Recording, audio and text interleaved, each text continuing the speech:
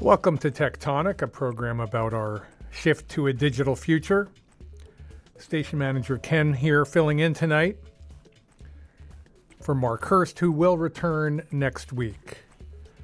I'm going to introduce tonight's interview with journalist and author Matt Taibbi, and then I'm going to air it. It takes about 40 minutes, and then hopefully in the last 15 minutes of the hour tonight, we can take some phone calls about the interview or about the plight and the work of Matt Taibbi at 201-209-9368.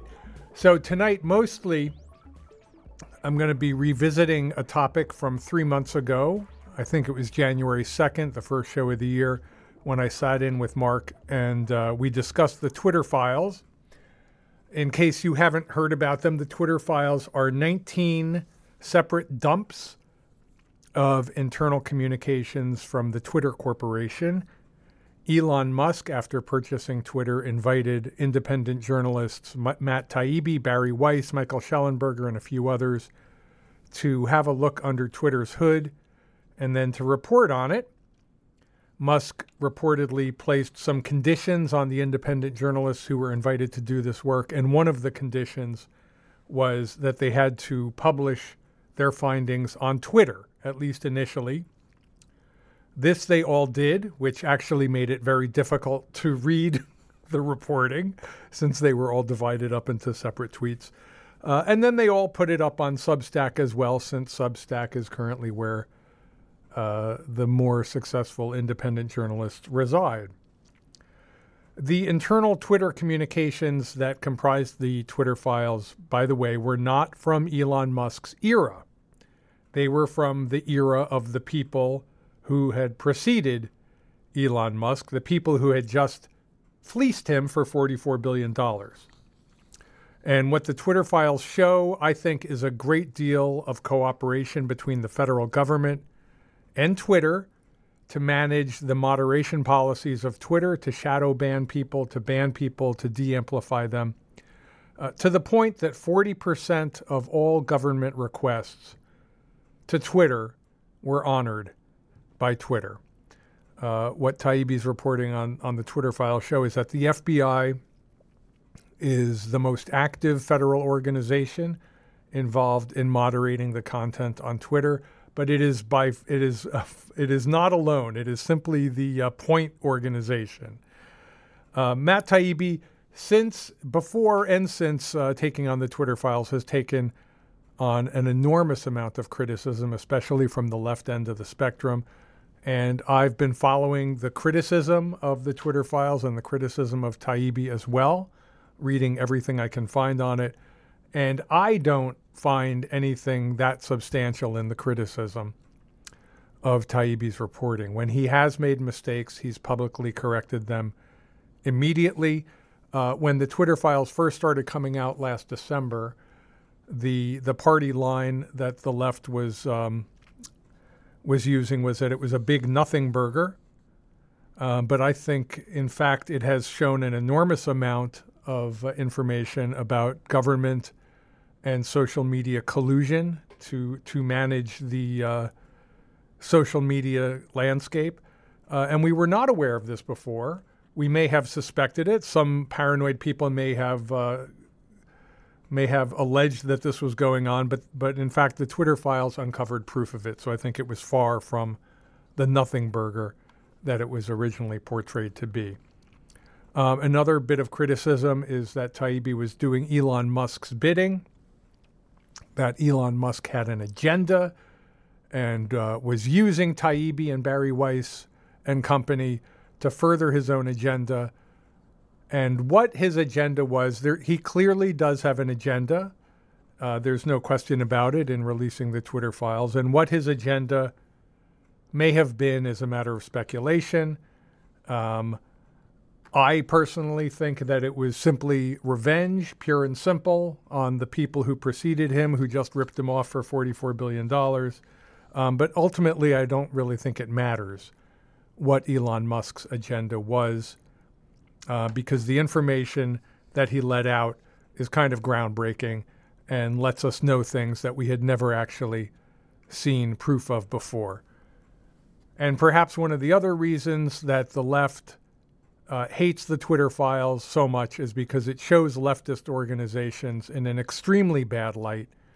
If you follow all of the 19 dumps of internal communications from the Twitter files, it shows some of the major institutions in a very bad light. MSNBC, the New York Times, even Twitter itself, they all come off very, very badly. The interview that I had recently with Matt Taibbi took place last Tuesday, April 4th, and since then, he had a very big week. He got ambushed on MSNBC last Thursday night on Mehdi Hasan's show, and Mehdi Hasan pointed out some errors in the Twitter files, which Matt promptly corrected. I think they were fairly minor corrections. And then on Friday, Matt Taibbi announced that he was leaving Twitter altogether. And the reason for this was between last Thursday night and last Friday morning, Elon Musk decided that Twitter was going to block amplification of any Substack content. So all the journalists who he invited to be his reporters for the Twitter files now find themselves unable to gather new subscribers or to get any kind of amplification of their content on Substack because Twitter has, once again, out of revenge, blocked all Substack amplification on Twitter, probably because Substack had just announced a new product which was meant to compete with Twitter, a product called Notes. Okay, so I'm going to now air last Tuesday's interview with Matt Taibbi, and when this is over, hopefully we can take some phone calls. Here we go. Matt Taibbi, welcome back to WFMU. Thanks for having me, Ken. Listeners may remember the great program you did with Alex Perrine called The Tarfu Report. And Matt is also a legendary author and journalist in the grand tradition of H.L. Mencken, I.F. Stone, and Hunter S. Thompson. Can I say that? Wow. Yeah, that's quite an introduction. Yeah. Thank you. He wrote for many years for Rolling Stone magazine and won the National Magazine Award for a series of articles on the 2008 financial meltdown. Author of many books, including Griftopia, Hate Incorporated, The Business Secrets of Drug Dealing. Is that your most recent? I guess technically, yeah, it probably is, yes. And that's a novel, am I right? It's like a true story that we novelized, and I co-wrote it with an anonymous drug dealer. Oh, yeah, with an anonymous drug dealer. Oh, very cool. Yeah, it is very cool, actually. That's my favorite book, believe it or not. Oh, really? Okay. Yeah, the ones that I've written. I think it's I really enjoyed writing that book, and it's really fun to read, I think. I can't wait to read it. You recently set out on a new journalistic model on Substack where you have Racket News, and you recently unveiled a great new podcast with novelist and critic Walter Kern called America This Week. Before Racket News, you were doing TK News, and one of my favorite things on there was Activism Uncensored. Are you still doing that? Yeah, it's just been with the Twitter files stuff, which I'm sure you're going to get into.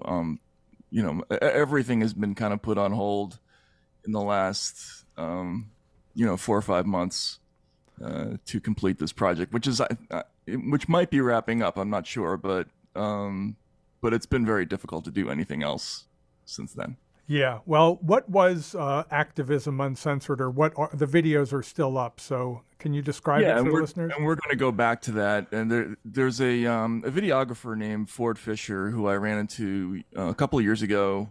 I did a piece about him for a series called Meet the Censored, which is about people who had been taken off the internet for various reasons. Ford is a very experienced shooter of protest footage, and he's a person who goes around the country. Doesn't matter, whether it's a left or a right based protest. He shoots the events, he interviews the people, and then he sells the footage often to big channels like CNN, NBC, etc. But what we do with his series is, rather than taking bits and pieces of the events, we just let him run the cameras longer and without a lot of editing. Selectively, you might see a few questions here and there, but the idea is to give people a kind of less edited look at what the various protest events are about and what they're saying, and try to deviate a little bit from the script of how we cover this stuff. Yeah, it's really unusual to be able to watch a video of protest by the new Black Panthers and not have it reduced to sound bites, and actually hear them have a good discussion about why they're there and what they stand for. It's incredibly unusual to find something like that. He has a good relationship also with a lot of these folks. He kind of knows the mechanics of protests. He's learned it over the years, and so he has a good rapport with people on both the left and the right. So yeah, the new Black Panthers or the Boogaloo Boys, and sometimes they get together. That's another thing that's interesting, is that he films these scenes where protesters of various stripes who you'd think of, impossible to align, they do get together, and he films that and shows the interchanges, and I think it's really interesting stuff. He's also a very skilled editor, so it's it feels like it's long. It feels like it's shorter than it is when you're watching this footage. It's really interesting. Yeah, it is. So let's attack the Twitter files monster now. Do you have a thumbnail description for people who are brand new to it of what the Twitter files are? Sure. So when Elon Musk, the owner of Tesla and SpaceX, when he acquired Twitter, he, I guess, decided that in the interests of trying to restore some credibility and transparency to the platform for people who believed that it had become politicized or, whatever was going on, he decided he wanted to open up the internal communications of the company to the public.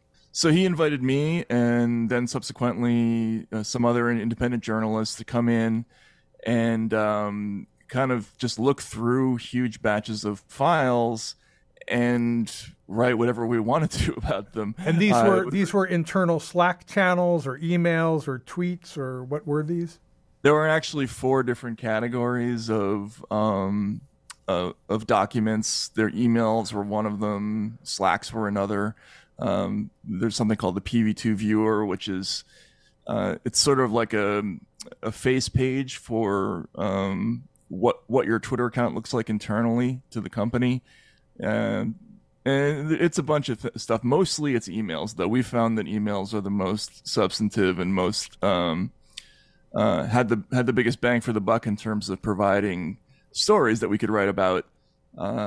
So we went in there. He very conspicuously didn't invite legacy media organizations in, and I wouldn't want to speculate as to his reasons, but I think it's been very interesting that he's done that. And they took it very personally too, that they were not invited. They did, and I think that was very conspicuous in the reaction to these stories. The first one we did was about the decision internally at Twitter to hold the New York Post's Hunter Biden story.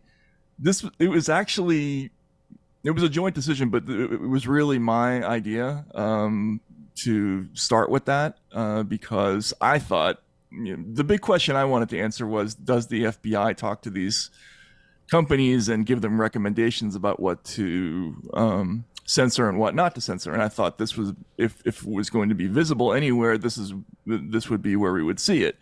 And as it turned out, in that first batch of files, we didn't see it. But there was some other interesting stuff there too. So, and how many Twitter files have been dropped now on Twitter? I think overall it's 19 or 20. It's hard to say because we've had a couple of like little supplemental drops here and there. So if you probably counted them all, but separately it's 25. But there's like 19 big ones. And how many of those were ones that you investigated and that you published? Probably over half of them, I would say. I think I probably did 10 and 11, 12, something along those lines. I have to go back and look. I think I followed it closely up to maybe the 11th one, and then I have to admit that I then dropped off. So I guess most of my questions are going to be about the first half of the Twitter files. One thing that's really fascinating is that, of course, before Twitter files dropped, Twitter pre-Elon always denied that it engaged in what's called shadow banning, which is banning people without them even realizing that they've been banned. Now, you not only found that shadow banning does happen, but you found all sorts of internal documents that talked about how Twitter would moderate content. Can you talk about the various tools that you uncovered? Sure. Technically, this is what we call the visibility filtering thread. This was actually the second big Twitter thread. And it was actually Barry Weiss's story, not mine, although I worked on it with her a little bit. What happened was we asked some of the people at Twitter about shadow banning, and they just told us flat out that, yes, we do it. We call it visibility filtering. And then they took us kind of on a tour through all the tools, and they are incredibly elaborate. The company has the ability basically to dial your presence all the way down to 0, and then they can ramp it up as much as they want as well. The offensive tools or the amplification tools are actually a little bit more mysterious than the other ones, but they can certainly do things like, for instance, you can call up a page and it will have these little colored notations on it that will say things like trends blacklist or search blacklist. And that could mean anything from you can't be searched at all to you can only be searched by people who follow you to the people who follow you can't search you. I mean, there's probably 40 or 50 gradations, and we got pictures of them and put them up there. Wow. So that was sort of the end of that. There's no more discussion about whether or not there's shadow banning. There is absolutely shadow banning. And then what else do they do besides shadow ban? Well, the big thing that we found was in the first week or so, we started to see these emails that said things like flagged by the FBI or this is flagged by DHS. And then they would forward a whole Excel spreadsheet full of accounts. Now, at first, a lot of these were things that were, I think you would call obvious misinformation or disinformation, like telling people to vote the day after an election. But as things got complicated, progressed, we learned that there's actually a lot of content that they get into, especially with foreign countries. There is a very organized, elaborate bureaucracy involving not just Twitter, but really all the major tech companies. They meet regularly. They have a thing they call the industry meeting with the DHS and the FBI. They talk about different modes of communication. There's a standard setup for the FBI and the DHS to pass moderation requests to the company, which are then processed by the trust and safety people within Twitter. So this is we thought at most we were going to see a few emails here and there from the FBI saying, hey, don't do this, don't do that, or be advised of this. Instead, it's a regular, constant system that was so overwhelming that people were within Twitter were sort of giving each other digital high fives when they got done processing FBI requests. So it's a pretty elaborate thing. And it was the FBI. You mentioned the Department of Homeland Security, and it seemed like an endless batch of agencies. Yes, and so that even went all the way down to local police departments. Yes, that could have a say. Even went to, I believe, the National Football League. The NFL they sit on the DHS advisory committee, so they sort of distantly have a role in all this. Okay. But the triumvirate of key agencies is the DHS, the FBI, and then the Office of the Director of National Intelligence, which sort of represents the interests of all the intelligence agencies.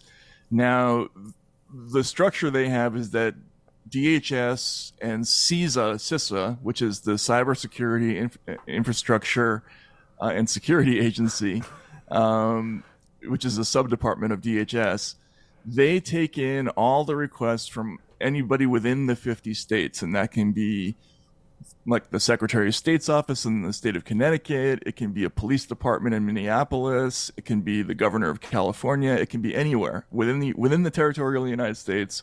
DHS processes those requests, forwards them to Twitter. If it's from anywhere else, from the federal government, it passes through what the FBI itself called the belly button of the FBI, of the U.S. government, which is the FBI, goes through a single teleporter port for Twitter, and they get requests from everyone, from HHS to CDC to CIA to NSA to to a whole range of federal agencies, and we're seeing all of it. So we published a whole bunch of those lists. And from what you found, how long has this been going on?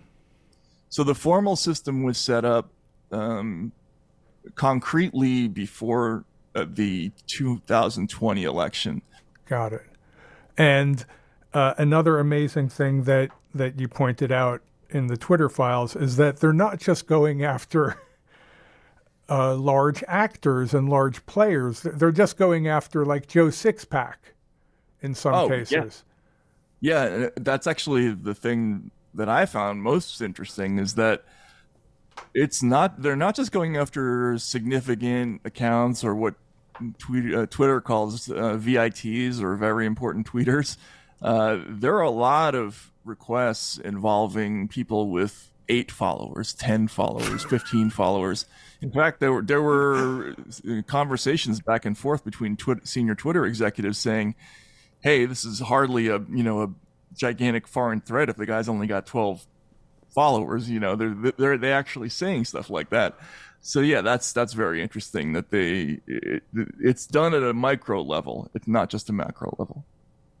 And one sense I got in following that particular Twitter file release, I think that went into all the government and corporate partnerships, was that it actually seemed like there was a real ad hoc nature to how it started. It actually did not seem like the federal government, came down from on high and organized it. It seemed to just kind of fall together. Is that accurate? I think that's an accurate description.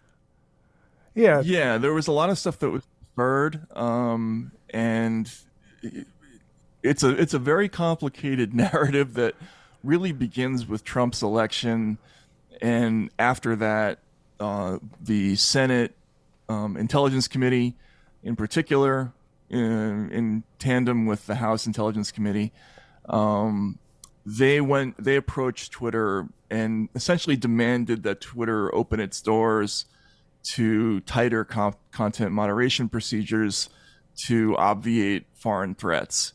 And this began a process by which there was communication back and forth between the companies and agencies like the FBI. At first, it was very halting, and the company put out resistance. And then by, I would say, 2019, it was really a formal partnership where it was hard to distinguish senior Twitter executives from, say, the top FBI agent in the San Francisco field office. They were basically colleagues at that point. Yeah. And despite this, I think some of the criticism of the Twitter files that I've seen is that there's people on the left, I guess, rejecting the idea that this is government censorship. They make the argument that the government never really demanded Twitter to do these things, that Twitter did them willingly, out of some kind of civic duty or something like that. Can you address that? Yes, and what they're hanging their hats on there is a technicality. In all of these requests, no matter how many of them there are, there's in basically every one of them, a little disclaimer that says, for your consideration only, for you to act at your sole discretion, we have forwarded these accounts which you may decide have violated your terms of service, et cetera, et cetera. So yes, technically they're not demanding it. They're not saying you have to take this down. It's kind of a wink, wink, nudge, nudge kind of a thing. And the downside for Twitter was made abundantly clear to them in 2017 that if they didn't open their doors to government, that there were going to be more congressional investigations, more negative press, and probably more regulation and taxation. And this stuff came out in emails that we found between Twitter executives talking about their discussions with the Senate Intel Committee, for instance. So it's, yes, technically, legally, it's up to Twitter whether or not they take this or that account down. But internally, they issued a guidance basically saying that outwardly, we're going to say that this is done at our sole discretion. Inwardly, if the government tells us that this or that account is a foreign malign threat actor, if the U.S. intelligence community says that, they actually say that. If the U.S. intelligence community deems it, we are going to act. So it's, there's a technicality there, but I think if you look at it, from an objective point of view, it's pretty obvious what you're looking at. So you had this consortium of agencies collaborating with Twitter to moderate content for all sorts of reasons, and they were also looking or trying to work with other sites as well, going all the way down to Pinterest. Yeah, they have this. Again, they have this thing called the industry meeting, and we found the minutes for these meetings, and there would be a mass email sent out to 50 or 60 destinations. It would include companies like the obvious ones like Facebook, Google, YouTube, Google/YouTube, Facebook/Instagram. But then there's also like Pinterest and Wikipedia and a whole long list of other smaller organizations. And they would go to these meetings, and what's fascinating about that is you would see the minutes, and the first entry would be FBI briefing, and then the second one would be OGA briefing, and OGA stands for Other Government Agencies, which is a euphemism for the CIA usually. So that I thought was fascinating.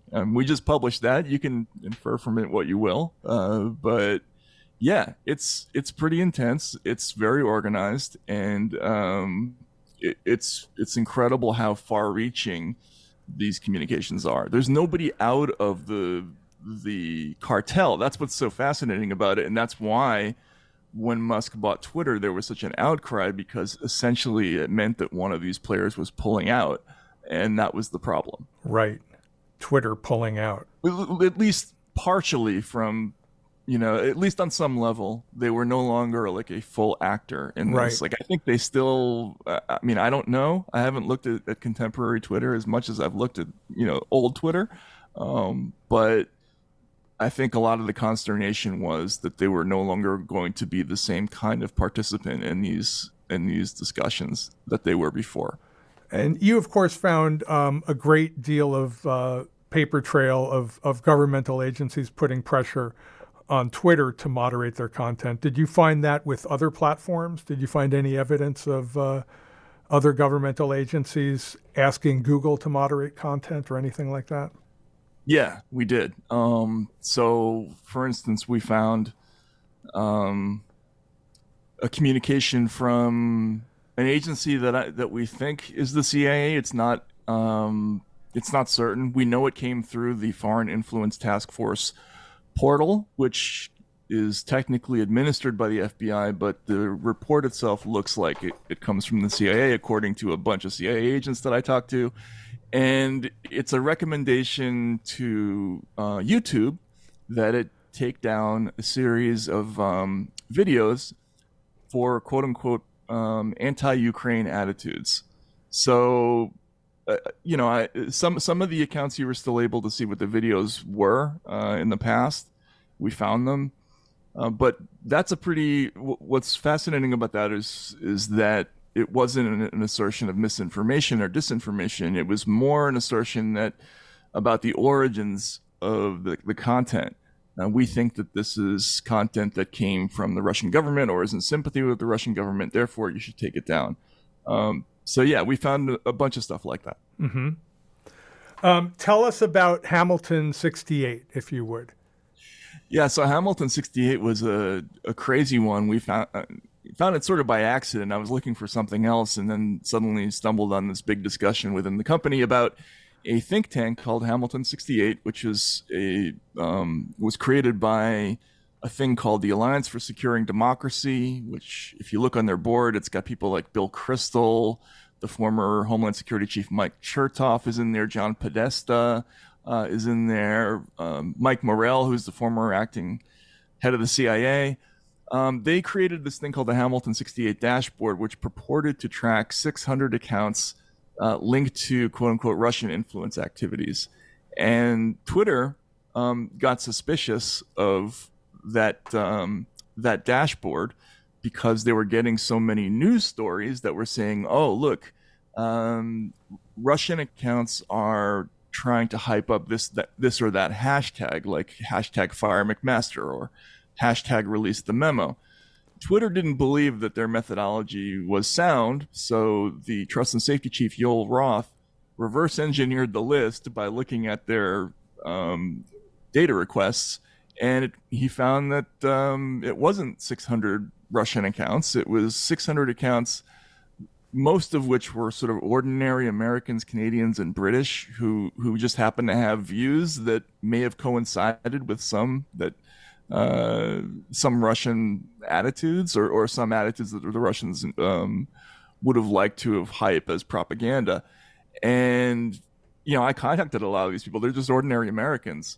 So Hamilton 68 was a source for hundreds of news stories in America over the course of the last 3 or 4 years. And it turned out all to be based on kind of a fraud. Wow.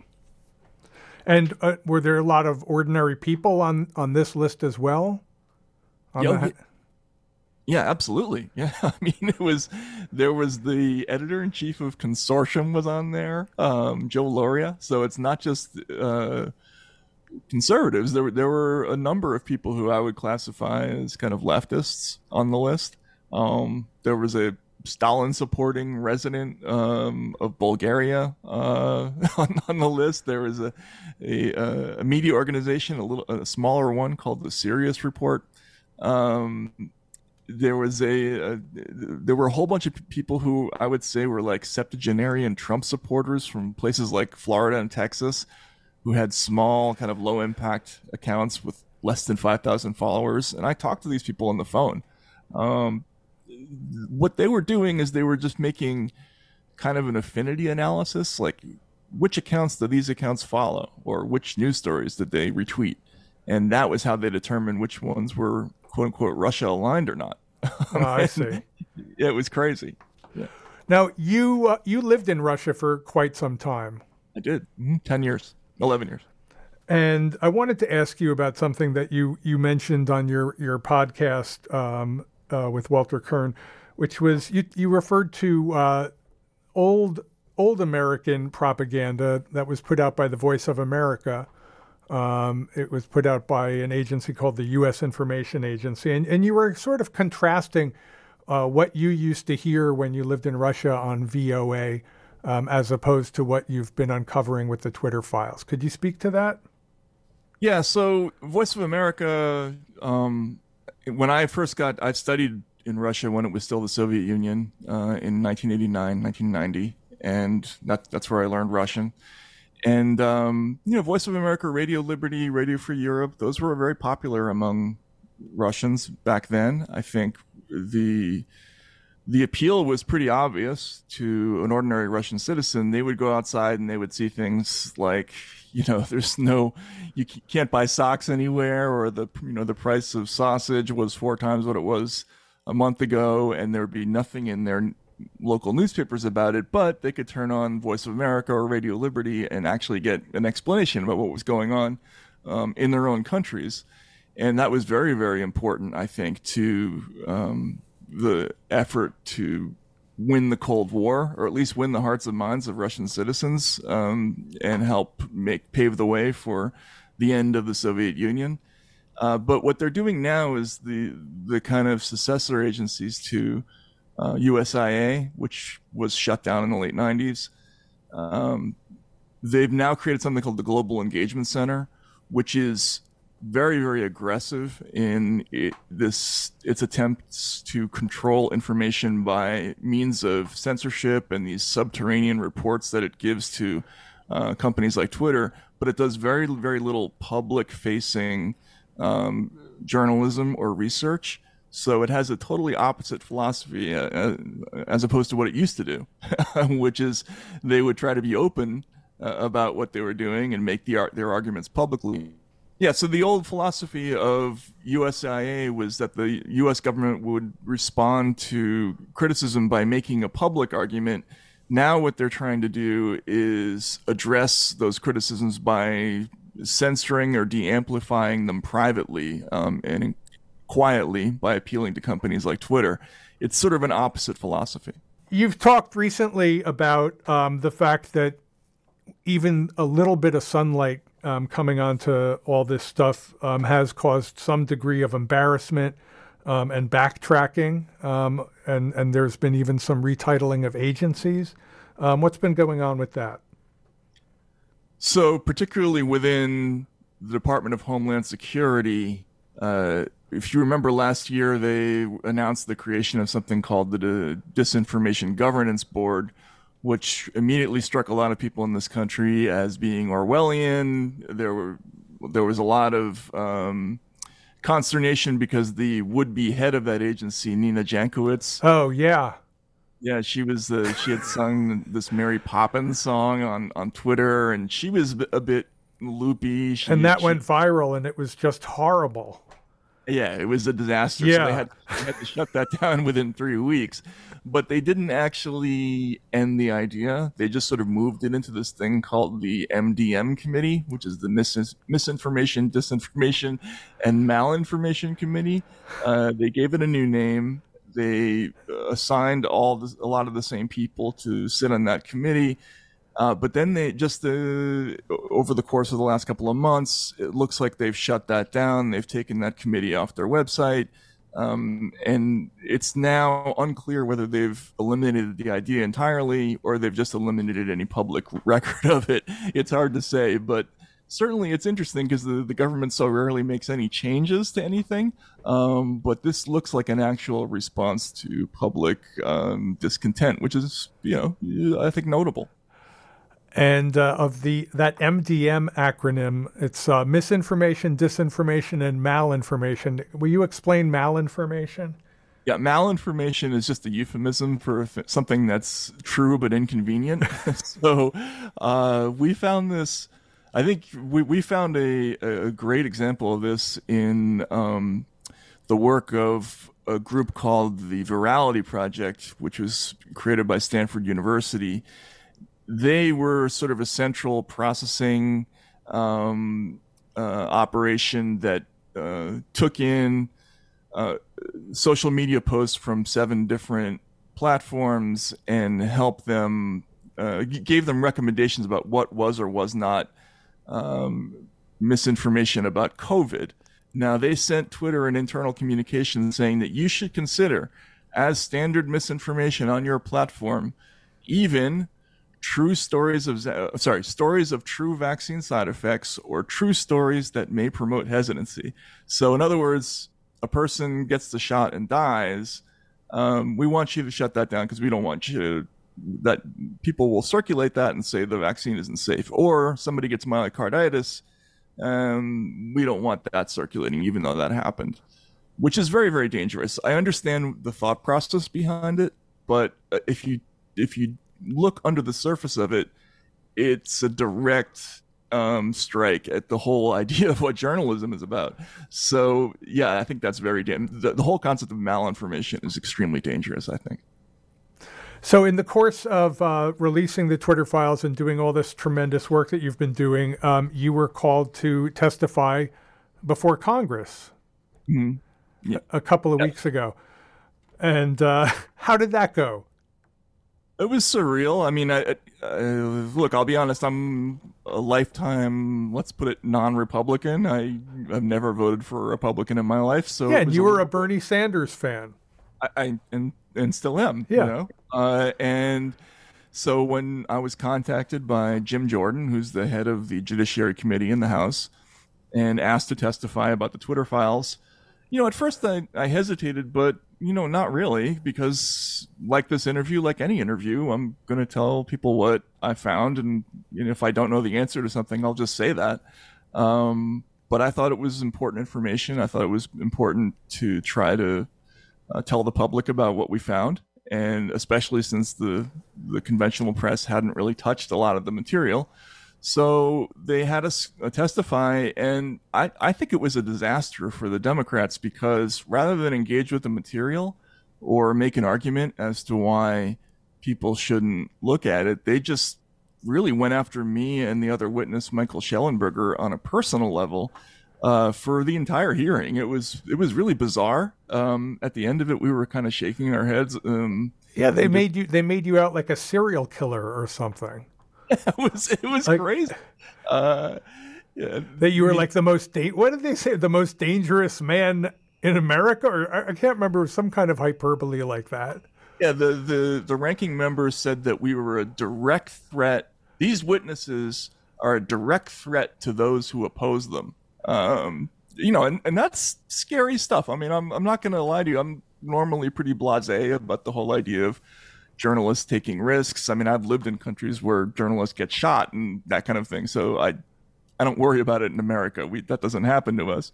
But the government, somebody from the government saying that you're a direct threat is a little unnerving. Then we find out that the FTC was investigating us. And so that whole hearing was a little bit freaky. The Federal Trade Commission's investigating you? Yeah, we found out that day, I think it was the day before, that the FTC had been sending letters to Twitter asking them about who was looking at the Twitter files, asking them to provide the names of any other journalists who might be working on the story. Yeah, so the FTC was asking about which journalists were working on the story, and who else besides me and Barry Weiss and Michael Schellenberger. And the reason that's a problem is because the relationship of a journalist and their sources, has to be, we have to have the right to do that in private. Like, the government's not allowed to be asking about who's talking to whom. I think that's totally illegitimate, and it's kind of chill. There's a chilling effect there, right? And especially because if you're doing a story and you're talking to a source, you want to be able to guarantee them that your conversation is going to be private, that there's not going to be any consequence to that. And so for them to be asking about that, I thought was a little bit crazy, especially considering what happened after.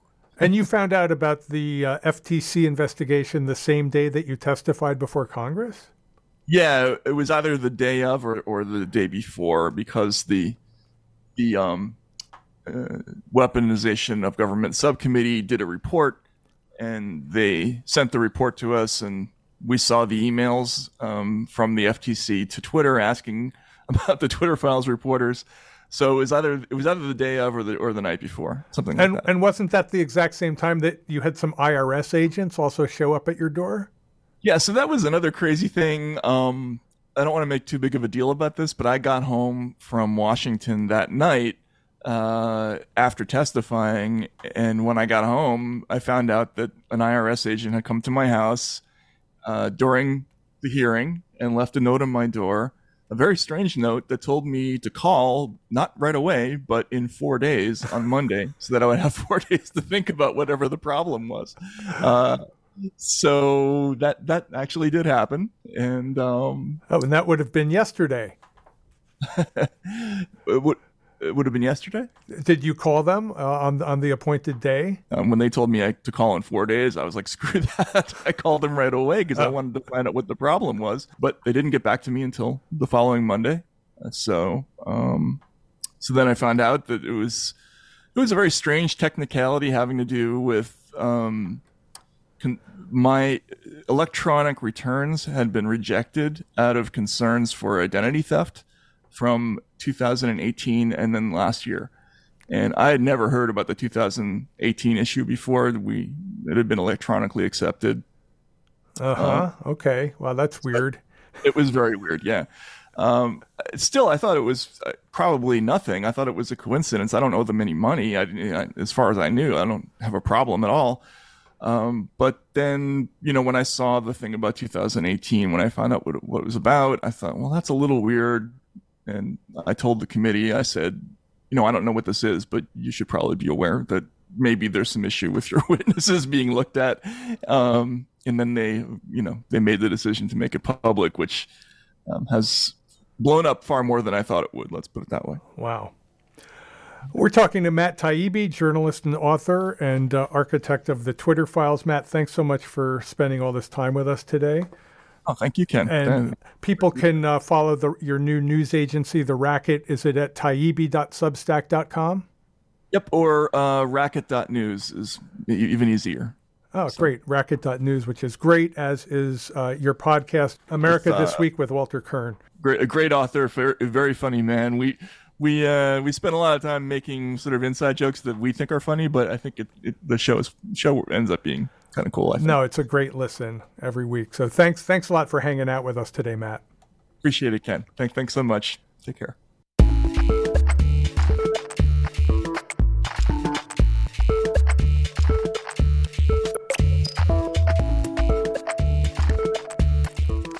That was the interview I conducted with journalist and author Matt Taibbi. I talked to him last Tuesday, and then as he said at the end there, it was only after that interview last Tuesday that he had a very eventful week, and that after being visited at his home by the Internal Revenue Service and testifying before Congress. But after last Tuesday's interview, he had an extremely embarrassing, contentious interview on MSNBC. And then following that, irony of all ironies, Elon Musk decided to ban all Substack content from being able to receive any amplification on Twitter. This after Matt Taibbi and Barry Weiss and other Substack journalists did such a great job, I think, reporting the Twitter files, which, yes, had some errors in them, as some people on the chat board have pointed out. I myself am not a Twitter user, have not been a Twitter user since 2015, really.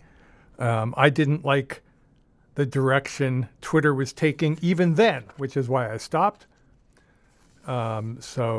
Yeah, no fan of Twitter, am I. No fan of Elon Musk by any stretch of the imagination. But I've been fascinated by the Twitter file story, not only because of the content that's coming through, and it's just a shame that it had to be published on Twitter. That's what Elon Musk, one of his demands, which made it very, very difficult to follow and to find. And the whole thing has been, it's been an amazing story, but incredibly difficult to follow it all, to the point that I only followed it, I think, for the first 11 or 12 installments, and there have been 19 installments. If you have any thoughts, and I know there's people out there with thoughts, I feel like I've been arguing on the chat board the entire time the interview was airing. So if anybody would like to call, the phone number is 201-209-9368. That's the phone number.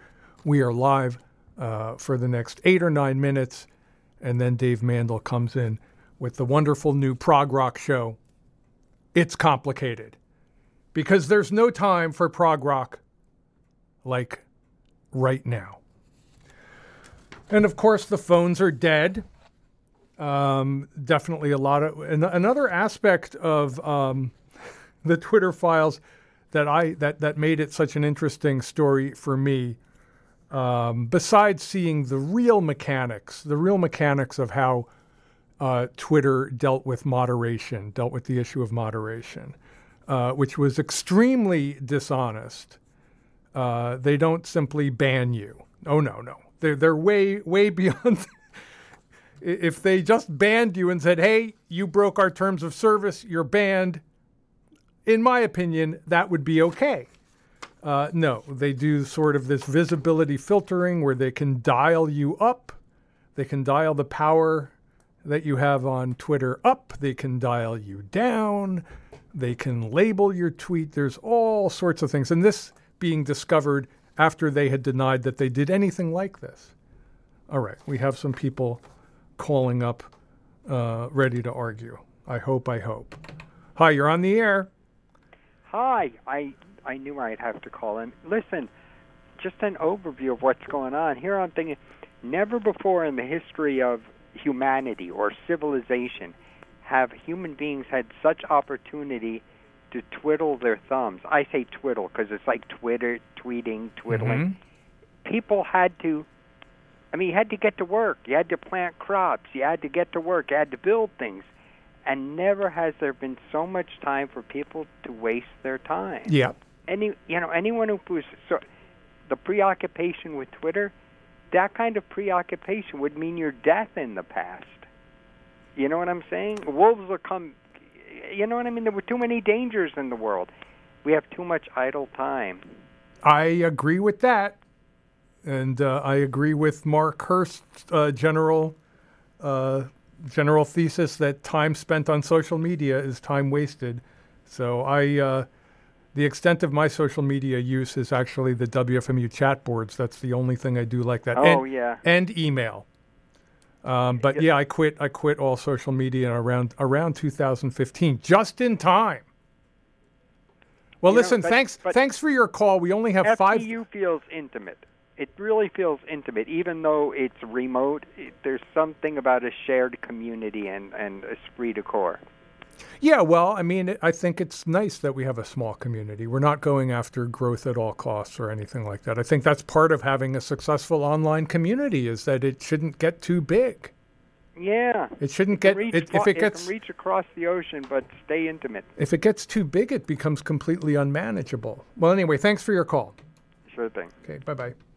Phone number here is 201-209-9368. Just aired, I guess, what we might describe as a fairly controversial conversation with Matt Taibbi. I don't think there was anything controversial that we talked about, but I think just the very act of inviting Matt Taibbi on the air, on the radio station where he once had a show and where he's been a guest multiple times, just the act of inviting him on the air is controversial. Going to go to the phones. Hi, you're on the air. Hey, Ewan Ken. Great interview with Matt there. Really Thanks. Appreciate you. Thanks. Who's this? This is Zachary. Oh, hey, Zach. How you doing? Hey, doing well. How are you? Good. Hey, no, I think with all of it, especially with the recent interviews, it's obviously struck a chord, making the public aware of that kind of cooperation and coordination between the government. And I really see it as a red herring, talking about the free speech component, where Twitter has every right to do whatever they want. They want to cooperate with any party. Musk. I completely agree with you. I think Musk talking about free speech is a joke. It's quite clear that he's never even really thought about it, and he's never even really thought about issues surrounding moderation. Right. And there's... Well, you talked about it, too, moderating the WFMU community. I know the previous caller mentioned something with that. You said you spend quite a bit of time, right? Daily, I do spend a lot of time moderating it, yeah. And I definitely think it's better to just, have terms of service that spell it out. I know nobody reads them, but I don't know what else to do. And then if somebody repeatedly breaks the terms of service, then, you ban them, and then they're notified that they're banned. They're told that they're banned. Classic internet. We were all on message boards and stuff in the 90s. Right. That's just how it was. You pissed the moderators off, and you either temporarily banned or permanent banned. Yeah, and I think also that another community. I think that what we saw, with the peek under the hood at Twitter with the Twitter files, I'm sure it goes on at every single large social media site. Oh, it has to. Yeah. So we're just seeing what happened at one, and we're only seeing what happened at Twitter during a certain period of time. I mean, it's really not, it's just a peek, but it's the only peek we've ever really gotten at any of these things, and yet it's still being described as, that's a nothing burger, Right. Really, I think people will reflect back and they'll see the tremendous overreach in that regard. I mean, do we really want the government talking to media and saying, hey, we don't like you doing this, please make it stop? Right. Yeah, and I really like the comparison that Matt Taibbi made between the way propaganda used to be handled by the U.S. government with for example, with the Voice of America radio service, which aired American propaganda overseas, but it was very upfront. Like here's the U.S. government view on this news story, and it's sort of, in many ways, it is kind of the opposite of what we're seeing now, where any kind of divergent viewpoint is simply clamped down and just dishonestly throttled and disappeared. Right. Yeah. If you can make people think they're still reaching people, while at the same time knowing no one's hearing them. It's the same thing if you're engaged at civics at any level. Yeah. Anything. If you've ever been into a public meeting and read a journalist's report, like a small-town newspaper report of that meeting, sometimes they don't even cover the interesting topics. Oh, yeah. I've read enough newspaper articles about WFMU to know, You're right. to know how many mistakes how many mistakes are in every single newspaper article and every single online article, I'm sure, contains massive amounts of mistakes. Well, anyway, Zachary, thanks for calling. Thanks, Ken. Appreciate. Yeah, thanks. And I'm sorry to all the other people who called, who tried to call, who could not get on. But we are out of time. It is time for It's Complicated, our new prog rock show with Dave Mandel. This has been Station Manager Ken filling in for Mark Hurst on Tectonic. And Mark will return next week. Thanks for listening and hanging out, everybody.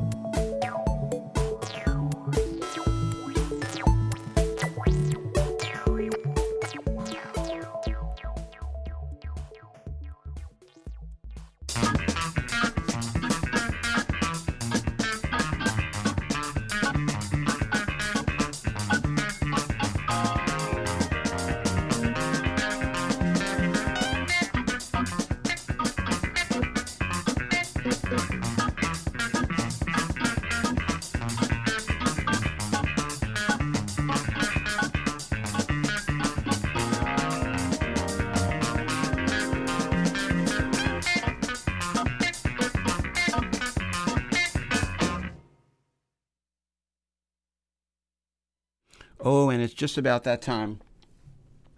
You're tuned to listener-supported WFMU in East Orange, WMFU in Mount Hope, in New York City and Rockland County, 91.9 FM, and online at WFMU.org. Ken owes me, because he forgot to do the legal ID. But you're tuned to It's Complicated. My name is Dave Mandel. I'm the host. I'm here every Monday between the hours of 7 and 8. Welcome. I just need to find my pen.